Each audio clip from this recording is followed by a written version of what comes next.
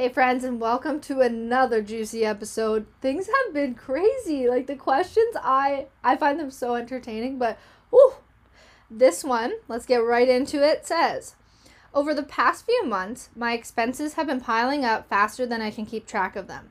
From unexpected car repairs to rising utility bills, it feels like my finances are spiraling out of control. Oof, that sucks.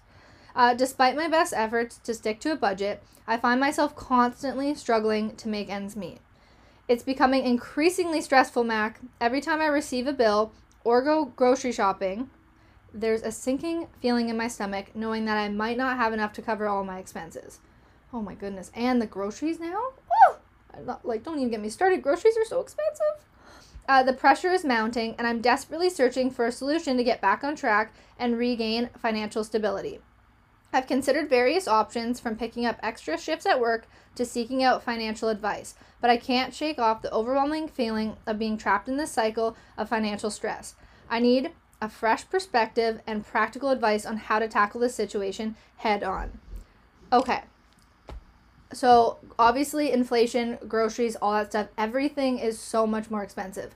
And even the other day, I felt like my parents saying this, but after baseball, we were really craving McDonald's, and we never get McDonald's, like my spouse and I, ever. And we worked there probably like 8 years ago, and we remember a small fry and a hamburger, they used to be $1.46 each, right?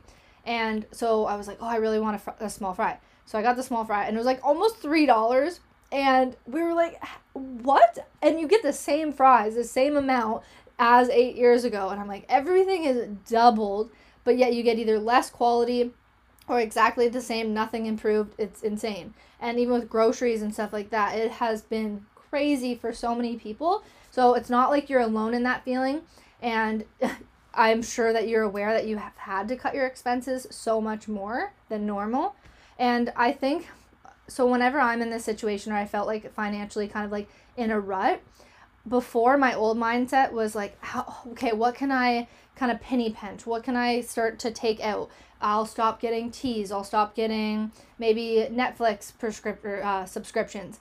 But that's not the stuff that makes the biggest difference. To me, it's like, if you change your mindset to how can I get more money brought in?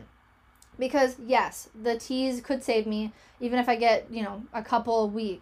It's only $2. Really, that's not making or breaking the bank. That's not really it.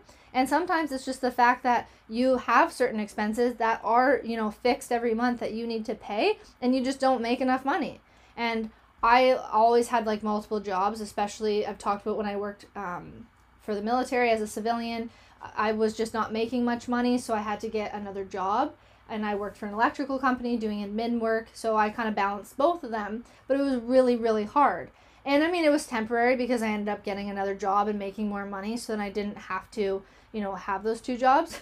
Now I have 9 jobs because I work for myself. But long story short, I think if you can focus on how to make extra money yourself. So are you maybe home on evenings and weekends where you can go and apply for jobs that are remote? I actually just showed a friend of mine today, ironically, a couple of these options. But if you go on TikTok, you could look up, whether you're in Canada or wherever you may be, but look up remote jobs in Canada or how to apply. And there's so many websites, and a lot of them too, say for example, if you're looking on Indeed, you can actually give the option that it's remote.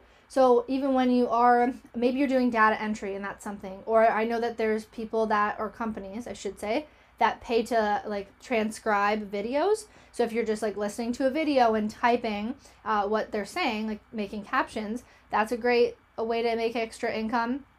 And also like ask around if you have hobbies, if you like to paint, maybe people have, like make a side job essentially. And you can start offering services or go around the neighborhood and offer things. And if you can't, none of those work, I feel like a financial advisor would be nice to have, but not do one. Get one that you trust, because I'm not necessarily super pro financial advisor. It needs to be somebody that actively is not trying to make money off your money, but rather like they have the best intentions of how you should kind of budget and split. Because if you don't have a ton of money for investments, it's a little different. But do your best. Oh, sorry. My dogs think somebody's here. If that doesn't work, you can try a financial advisor. Just get one that you can trust and that's not going to necessarily push investments on you, because that's usually what they're for, but rather just guiding you in how you should split things up accordingly. There's also a lot of free resources out there already on YouTube and just even TikTok. Try those first, honestly, before paying a service from somebody, unless you're like really, really stuck and you're frustrated. But if you still have a little bit of energy in you to try to learn yourself, that's what I would do. Do the free resources, look them up, research, and see if you learn anything, because there might be something that you didn't even think of that could really benefit you and turn it right around, because it sucks to be in that situation and to feel that. But you'll get out of it. I know you will. I have strong hope. Not even hope. I know you'll kill it. You are gonna do it. So anyways, I hope you have the best day ever. I hope you thrive. And I hope you're gonna be a rich girl soon. Anyways, bye.